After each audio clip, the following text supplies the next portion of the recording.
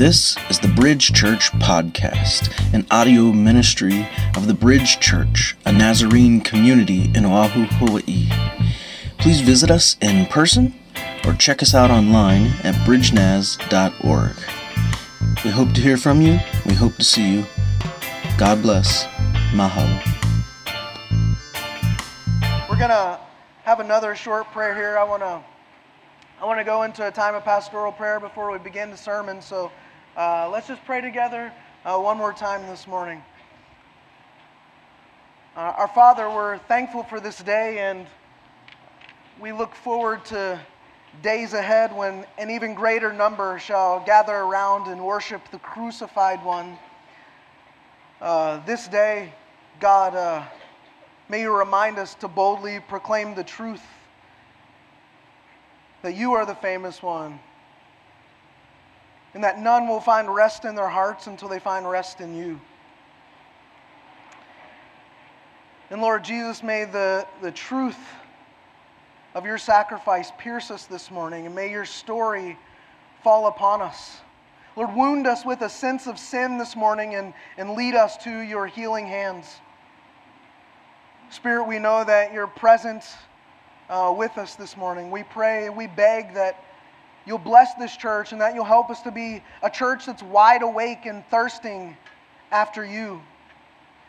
Father, Son, and Spirit, we pray for this city, for this island, this state, this country, this world, all yours, knowing that you're not done.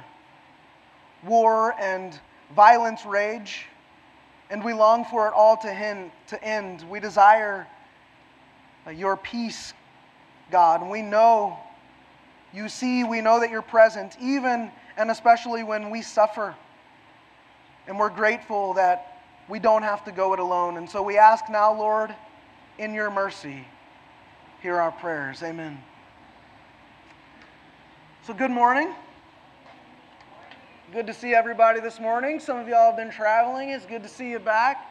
We have some folks out who are sick this morning, and so we just pray God's Spirit with them and that they would be comforted. But it's great to be here with you all. It's my third Sunday preaching, so I'm stoked to get in the pulpit every Sunday. I really love it. And I hope you've had a blessed week. Have y'all heard the one about the blinker? No? Anybody heard the one about the blinker? So there's this guy, right? And there's this guy and his not-so-smart friend. And they're out in the driveway. And the guy, he asks his not-so-smart friend to help him with something. He says, I think the blinker, the turn signal on my car may be broken. He says, can you go behind the car and when I turn it on, tell me if it's working or not? So the not-so-smart friend says, sure, and he goes behind the car. The guy opens the door, sits in the driver's seat, and he turns the blinker signal on, and he says, is it working? And yes, says the dumb guy. No, yes, no, yes, no, yes.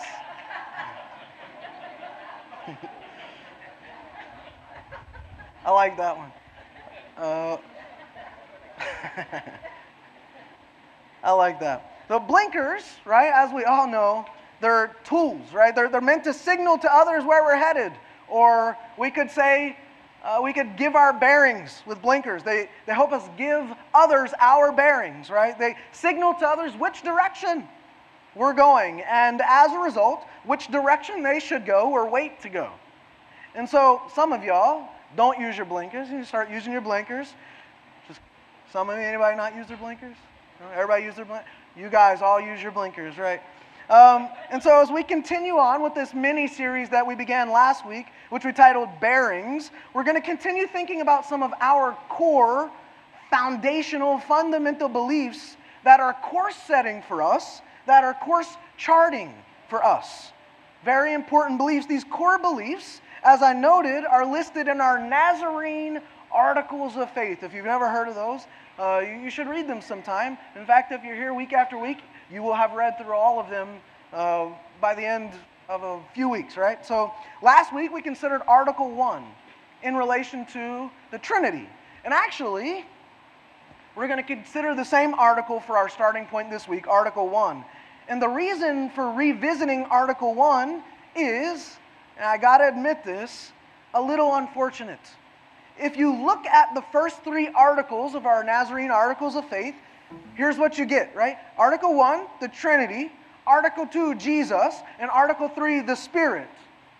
And I say it's unfortunate because while Jesus and the Spirit have an article that sort of clarifies in brief who they are, we don't have one specifically for God the Father.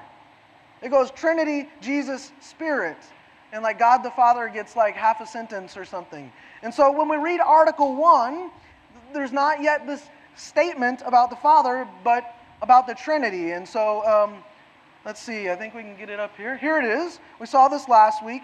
We believe in one eternally existent, infinite God, sovereign creator and sustainer of the universe, that He only is God, holy in nature, attributes, and purpose. The God who is holy love and light is triune, an essential being, revealed as Father, Son, and Holy Spirit. So you can see this is a Trinitarian claim, and it's a good Trinitarian claim. But because I couldn't live with myself if I were to simply skip over the Father in this sermon series, and because I think having a good understanding of God the Father is critical to our faith, I decided that this morning it would be best and worthwhile to talk about God the Father. And at the start here this morning, I want to suggest to you that latch onto this, right? What we envision, that is what our mind's eye sees when we think of the Father. What we envision when we think of the Father is super important. Probably for some of you, when you pray to the Father, or you think of God the Father, it's maybe the face of Jesus. Maybe you sort of transpose Jesus' face from a painting or a picture you've seen onto God the Father. Maybe for some of you, it's like a blurry kind of figure. For some of you, maybe you put an earthly father's face to it when you're praying to God the Father. I don't know. I don't know what you envision when you think of God the Father. Jesus does say at one point, if you've seen me, you've seen the Father, but I don't think He's talking necessarily about physical, facial attributes there, right? We could go in that direction this morning, but I don't want to confuse the 2 persons of the Trinity. I want them to be distinct, right? So we're going to take a little bit of a different route. Now, for some, you may envision an earthly father, and for some of you that might be a good thing. Some of you maybe had the best father figure growing up. Some of you, if you envision an earthly father, maybe it's more of a struggle. Some, maybe you didn't have an earthly father growing up, so that's maybe not an option. I don't know. I don't know what you envision when you think of God the Father, and so this morning I want to think about that. But here's something that's pretty close to a solid truth, right? It was a remark by this late Christian author. His name was A.W. Tozer, and some of you guys have probably heard of him. He said in his book, Knowledge of the Holy, he said this: what comes to our minds, or what comes into our minds when we think about God, is the most important thing about us. That's kind of interesting. That's a big statement. He says, what comes into our minds when we think about God, the Father, is the most important thing about us. If that's the case, or even if it's half the case, your mental image of God, your mental picture of God the Father is vitally important. What you visualize when you think of God the Father is of profound importance. Why? Well, if we look like to the modern cognitive sciences, they tell us over and over again that we humans tend to think in pictures. Right? We think in graphics. And what we think in our minds, it shapes how we speak. And that in turn shapes how we feel, and in turn, all of those things shape how we act, how we live. And so we follow the logic, right? What we envision or what we think shapes the very way we feel and speak and live. Right? Last week, as we thought about the Trinity, for those of you who were able to be here, we got a visual for thinking about the Trinity. If you were able to watch the sermon even, you can think about that visual. that we had last week. You can maybe even see in your mind's eye the kids up here dancing. Yeah? And then so you have that trio, and then it expands as the members of the Trinity are holding out their arm and inviting you into the dance, and inviting me into the dance. And that unbroken circle just keeps getting bigger and bigger and bigger. And hopefully that image will stick with you for a long time. And so today I want us to try to get an image that we can come back to time and time again when we're thinking about or even praying to God the Father. So in Psalm 116, the psalmist, he gives us just such a vision. One I think that we can latch onto. But at first glance, even though there are several possible images for God the Father in this psalm, there's one less obvious one that I think is of immense value. We're going to consider the psalm or the song in 3 stanzas, which, like many songs, seems to fit a natural flow. And one thing that's notable about this song is that it's a song of thanksgiving. Okay, the person who wrote this song, or the psalm, song and psalm are just synonyms, they're interchangeable. But the person who wrote this song is an individual who had entered into the temple of his day in a spirit of gratitude. Who is thankful because God saved his life. So this person writes a song about God saving his life. In the first stanza or set of verses, they say this: Hallelujah. That's how it starts off. Hallelujah. I'm filled with love when Yahweh listens to the sound of my prayer. Isn't that beautiful? Hallelujah, I'm filled with love when Yahweh listens to the sound of my prayer, when he bends down to hear me as I call. That's an amazing image of God the Father. The bonds of death were all around me. The snares of Sheol held me fast. Distress and anguish held me in their grip. I called on the name of Yahweh. Deliver me, Yahweh, I beg you. And so we notice that the first word of this song is hallelujah. The term hallelujah, you can look up here on the screen, it's a verb, right? And more specifically, it's an imperative. That is, it's a command. It's a verb commanding someone to do something. And it consists of these 3 parts. You can see it broken down here: Hallel, U, and Yah, right? And so Hallel means praise, the U means Yah, and the Yah is shorthand for God or Yahweh, right, for Lord. So when you take this together, it means y'all praise God. So when you're shouting hallelujah, that you're saying y'all praise God, right? And so you're kind of giving somebody an order, a command to dole out praise to God, to give praise to God, right? And today we just often abbreviate into a sort of exclamation, praise God. Or when we say it, we're not really commanding someone to praise God, but that was its original intent. Praise God, y'all, praise God. And after the psalmist says that, we read 4 lines of beautiful poetry, beautiful prayer poetry.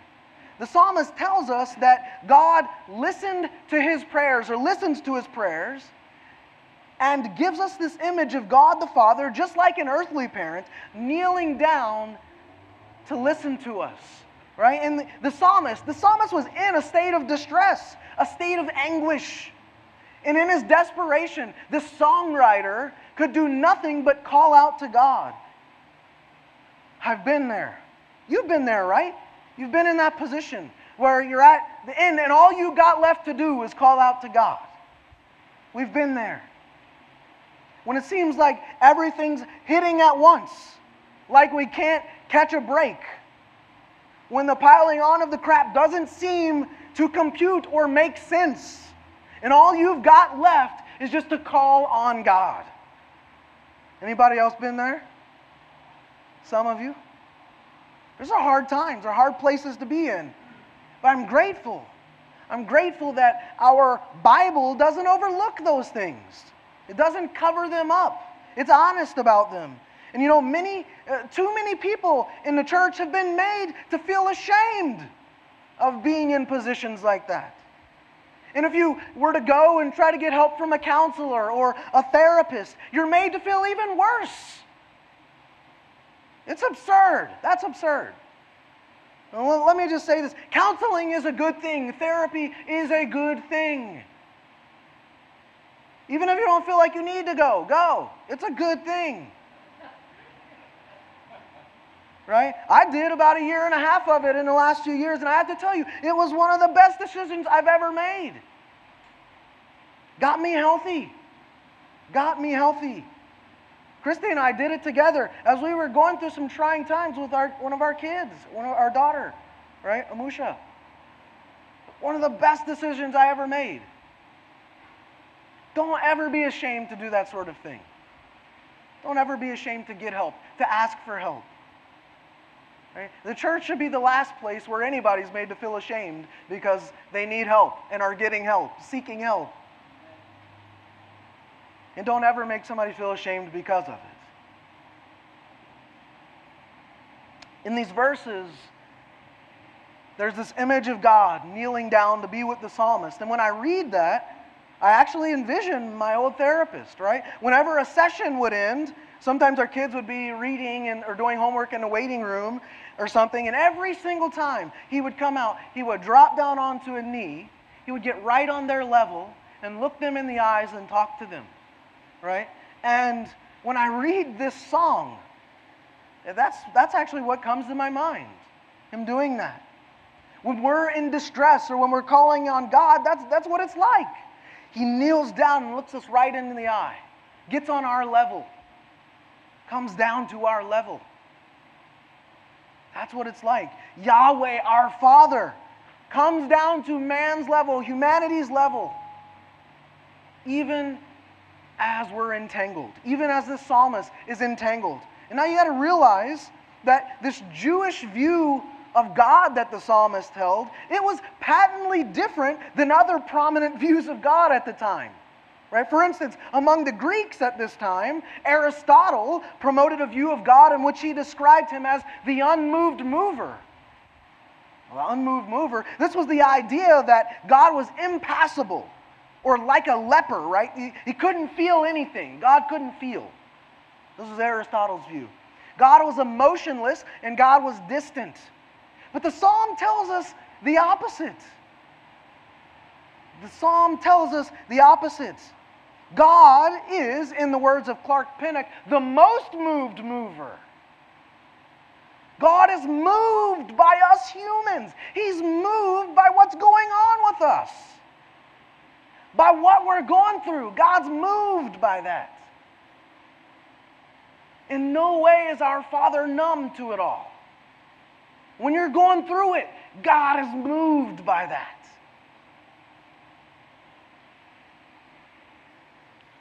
So I entitled today's sermon, it's a French title, Dieu le Père Pathétique, right? And why a French phrase, right? Seems kind of pretentious, not doing it just to be pretentious. But this means God the Pathos-filled Father, right? We don't have this word pathétique in English. We don't have an equivalent, or I would have used it. We can get kind of close with empathetic or sympathetic, but it's still not quite the same. Pathos-filled, right? It's kind of like our word pathetic, but we don't want to call God pathetic, right? But it means precisely the opposite. Whereas pathetic has this sense of pity, right? Pathétique is pathos-filled, which means that God has this ability to be deeply moved. God has an ability to be intensely moved. We don't have a word like that in English to necessarily just capture that. Pathétique, the ability to be deeply and intensely moved. Right? So perhaps another way, I could say this is God the most moved Father. God is intensely moved. He feels us. He gets us. He's with us in it. And we see that in the next part of the psalm. It says this: Yahweh is merciful and upright. Our God is tenderness. Woo, that's beautiful. Our God is tenderness. Yahweh looks after the simple. When I was brought low, He gave me strength. My heart, be at peace once again, for Yahweh has treated you generously. He's rescued me from death, my eyes from tears, and my feet from stumbling. I shall pass my life in the presence of Yahweh in the land of the living. My trust doesn't fail even when I say I'm completely wretched. In my terror, I said, no human being can be relied on. What return can I make to Yahweh for his generosity to me? In other words, God, I owe you. What can I do? He says, I shall take the cup of salvation and call on the name of Yahweh. I shall fulfill my vows to Yahweh, witnessed by all his people. You know, our Article 1 that I was showing you, it rightly says God is holy love. It rightly says God is holy light. He is indeed. But as the psalm tells us here, God is also tenderness. The language of the psalm in Hebrew, actually, it's quite vivid. The word there, tender, is actually what's known in language studies as a participle. A participle. And that's a word that's a part verb and a part adjective. So it's part doing something and part describing something, right? A participle. It's a descriptive action. And I point this out because this word actually might be better translated as God is always being tender. Or God is tendering. Or maybe even God is compassioning with an ing on the. God is compassioning. Like there never is a time where God is not compassioning. God is perpetually, infinitely compassioning. And in verse 7, what the English actually obscures is the last word in the verse. It's not merely that Yahweh our Father has treated us generously, but that Yahweh our Father has, the Hebrew says, weaned us generously. He weaned us generously. These are great, descriptive, vivid images. So we have these pictures of God the Father kneeling down to our level, and the Father here preventing our stumble, like catching us as we're about to fall, right? It's as if just before we take that spill, He grabs us and pulls us up. And because the individual singing or writing this song feels so thankful, he wants to express a way to show his heartfelt gratitude. He feels as if he owes God something. Anybody ever feel like they owe God something? Many of us might sort of balk at the idea of, how can we owe God anything? Right? Fact is, we all owe God. Some will say, well, not much we can do about that. Throw the hands in the air. But in the words of Dwight Schrute, false. Right? There's something we can do. There's something we can do. Look at what the psalmist says. He says in 12, what return can I make to Yahweh for his generosity to me? And his answer to his own question is, I shall take the cup of salvation and call on the name of Yahweh. Now, the cup of salvation, kind of enigmatic, but it was this drink offering that one could offer in the temple. And it was to be filled and then poured out on the altar as an offering to God the Father. Now, here's the thing about this cup of salvation. God the Father initiated the giving of the cup of salvation. In other words, it's God the Father's cup.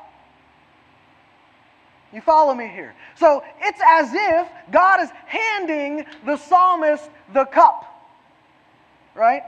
And the psalmist fills it and lifts it and pours its contents out, giving the cup and its contents back to the Father. And that right there, that's the image that I want to stick with you this morning when you think of God the Father. A pair of hands. Now follow me here. Look up. A pair of hands, you got to imagine it, extending a chalice or a cup to you. God the Father's hands extending a cup before you. When you think of God the Father, that's what I want you to think of. If you're having trouble visualizing what God the Father might look like, or just God the Father in general, I think that can be really helpful. When you think of God the Father, think of hands holding a chalice or a cup out to you, before you. When you pray to God the Father, think of those hands holding that. It's something I've landed on this week, and I've been doing it all week, all throughout the week. Every time I've prayed, every single time. I've been thinking about those hands holding a cup. So anytime I go into a prayer mode or a moment of prayer, that's what I've been thinking of first this week. God the Father's hands holding a cup before me. And my first thing when I wake up in the morning, this morning, for instance. First thing I thought of, I saw those hands and the cup, and my first thing I prayed was, Father, what do you have in your cup today? May I drink of it. When I'm going through a particularly difficult time, perhaps, I will now pray to those hands holding the chalice or the cup before me, as if God's saying, drink of this and be healed. Drink of this, Michael, and be at peace. Or when I'm going through a joyous time, maybe, envisioning those hands, the Father's hands holding the cup to me, as if God's saying, drink and be merry, drink and rejoice. Or when I'm partaking of the Lord's Supper, God the Father, the one holding out that cup, saying, drink of this and remember my Son. And for any circumstance that you can find yourself in, you can envision those hands holding the cup, the Father's hands holding that cup to you. Father, what am I supposed to do in this circumstance? One thing I know I can do is drink of your cup. And whatever you have for me in this cup, I'll be satisfied. If it's suffering, I'll drink of it. If it's joy, I'll drink of it. Whatever is in your cup, Father, please just let me drink. So as we come to the last several verses of the song, here's what we encounter. It says, costly in Yahweh's sight is the death of his faithful. I beg you, Yahweh, I am your servant. I'm your servant and my mother was your servant. You've undone my fetters. Fetters is a fancy word for chains. You've undone my chains. I shall offer you a sacrifice of thanksgiving and call on the name of Yahweh. The sacrifice is the cup of salvation. I shall fulfill my vows to Yahweh, witnessed by all his people in the courts of the house of Yahweh in your very heart to Jerusalem. And in this portion of the song, we encounter another image of the Father. Here he's not merely stooping down to listen, not merely reaching out to prevent our fall, but he's undoing the psalmist's chains. And here we see that the psalmist's deep belief, we see his deep belief that God feels his people. God feels the pains of his people. Pathos-filled, pathétique. And so the psalmist reiterates again that he owes the Father. So he's going to fulfill his vows. And the reality, as I said, is that we all owe God. The sad thing in this life, folks, the sad thing in this life is that some people just refuse to admit it. Too proud to admit that they owe God. Many of you have probably heard of the comedian Ricky Gervais. Now, he's an atheist, right? And he's a pretty aggressive atheist. And recently I heard him on a show tell a joke that's much more sort of profound than it is funny. I didn't laugh when I heard it. And he wasn't trying to be funny when he heard it. He was trying to make a point. He said this. I hope you don't laugh either. He says, a Holocaust survivor dies of old age. And when she gets to the pearly gates, she tells God a Holocaust joke. And God responds, I don't find that funny. The Holocaust survivor says, I guess you had to be there. You see the main point, yeah?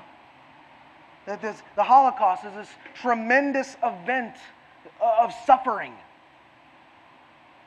And Ricky Gervais is wondering, where was God the Father, in all of that? If he was all-powerful, for example, why didn't he stop it? The fact that he didn't must prove that there is no God. And if there is a God, then he's too weak to stop it. And that's not a God I really want to believe in. Now, admittedly, there's a lot to unpack in that statement. I feel like I can actually dismantle the logic of that joke from a number of angles pretty easily. For instance, I could at least anecdotally, right, point to the fact that many Holocaust survivors have shared their stories, their testimonies over the years. And you know what? They've talked openly about the fact that God was right there. So to make that joke is actually to negate their experiences. We don't want to be doing that. But they talk about God being right there in the midst of their suffering. It wasn't God doing these things, it was cruel humans. And God doesn't use His power simply to stop every bad thing or any bad thing. He calls on His believers to preach the gospel that will change hearts, which in turn will change human behavior. God isn't going to run roughshod over humans because that's not how He operates. The God of Calvinism might operate that way, but we Wesleyan Arminians, we don't understand God that way. We Nazarenes, we don't think of God in those kinds of terms. We could look at it like this. A God who only lets bad things happen to bad people is actually kind of an unfair God, right? Honestly, none of us would actually really like it if it were that way. Why? Because we're all bad people at some point or another. And so it actually becomes a moot point. Or even if God only let bad things happen to bad people, I want to submit to you that we, as God's children, who have the Spirit of God in us, if we saw that, right, because we have this ethic of Jesus in us that we live by, if we saw bad things happening to people, we would step in and help. Just like Jesus did. And guess what? The second we step in and help, just like Jesus did, guess what? You begin suffering with the sufferers. And so bad is now happening to good people. And the reality of it all is this, that in this life suffering happens. Sometimes we bring it on ourselves. Sometimes we bring it on others. Sometimes we enter into it voluntarily to help others. Sometimes we enter into it because God asks us to. Sometimes it's what's in the cup. Pain and suffering. Sometimes that's what's in the cup. Why would God ever ask us to suffer? Well, because God sees real human suffering and knows that they need others that those people need others when they're going through tough times. And He asks us to be there with them, to bring the hope of the gospel into that tough situation, to be a light. And going back to the Holocaust for a moment, I could tell a lot of stories, as I said, about folks in those internment camps who relied on, who trusted in, who encountered God the Father. There's, for instance, Magda Herzberger, a survivor who was a corpse gatherer for Hitler's regime. She was faced with suicide many times, but relied on God and prayed without ceasing. And in a speech that she gave at a university in 2014, she said this: "It's possible to survive unbelievable tragedies in the face of diversity. I think my great trust in God was my source of survival. Regardless of what I experienced in the camps and all of those terrible things, I'm still a loving and forgiving person."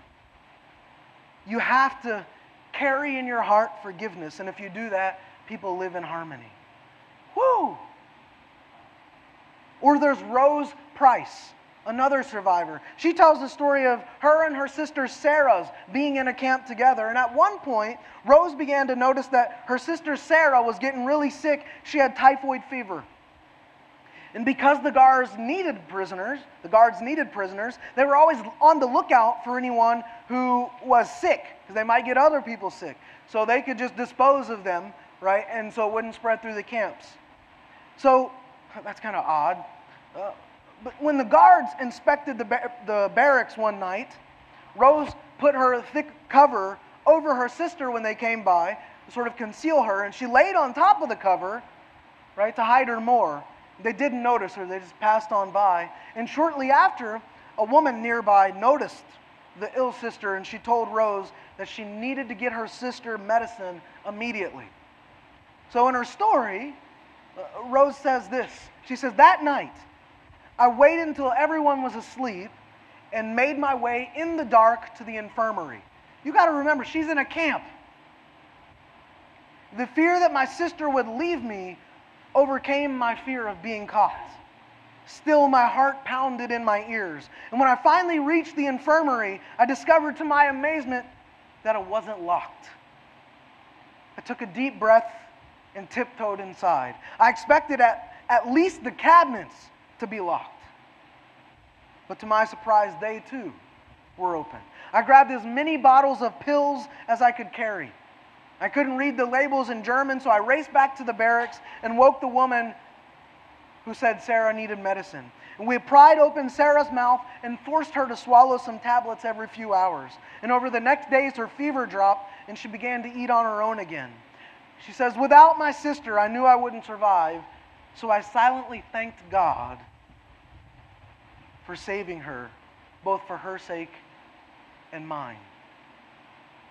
Look, not everyone is open to the Father's love. Not everyone is open to the idea of God the Father. And it's so much more than an idea. It's a divine person, right? And so it shouldn't be any surprise that there are those who aren't, right, who have chosen to be blind to this.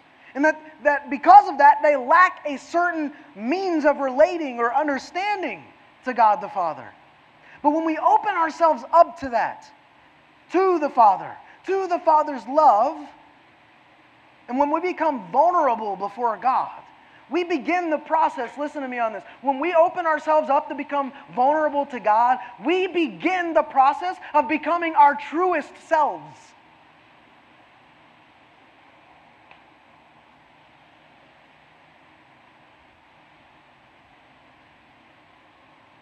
Our image, our vision of God the Father is of immense importance. We need a healthy image of God the Father, not based on any earthly father figure, but based on God the Father Himself, God the Father of Jesus. And while our vision of God the Father is important, I should say too that our vision of ourselves in relation to God the Father is also important. May I submit to you that when we think of the Father and ourselves, one very healthy way to envision this is, as I said, God's hands reaching down toward us. We become the recipients, reaching down with that cup toward us, and we are receiving it.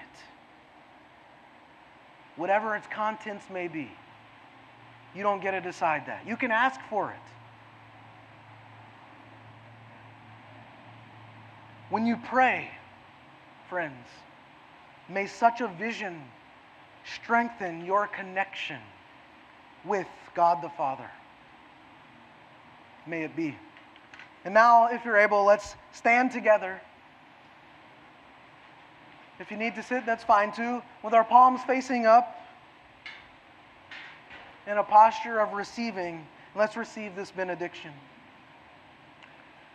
Brothers and sisters, let us be children who look to God our Father in times of joy and in times of need, in times of sorrow and in times of regret, in times of remorse and in times of rejoicing. And may we, like the psalmist, never be too afraid or too ashamed to call on Him, to call on Yahweh. May we trust that He will listen, that He will kneel down, that He will pick us up, and that He will be tender toward us. And may we see His hands holding the chalice, the cup daily, and ask, Father, what's in your cup today? May I drink. Go in peace, brothers and sisters, and drink deeply from the cup of salvation.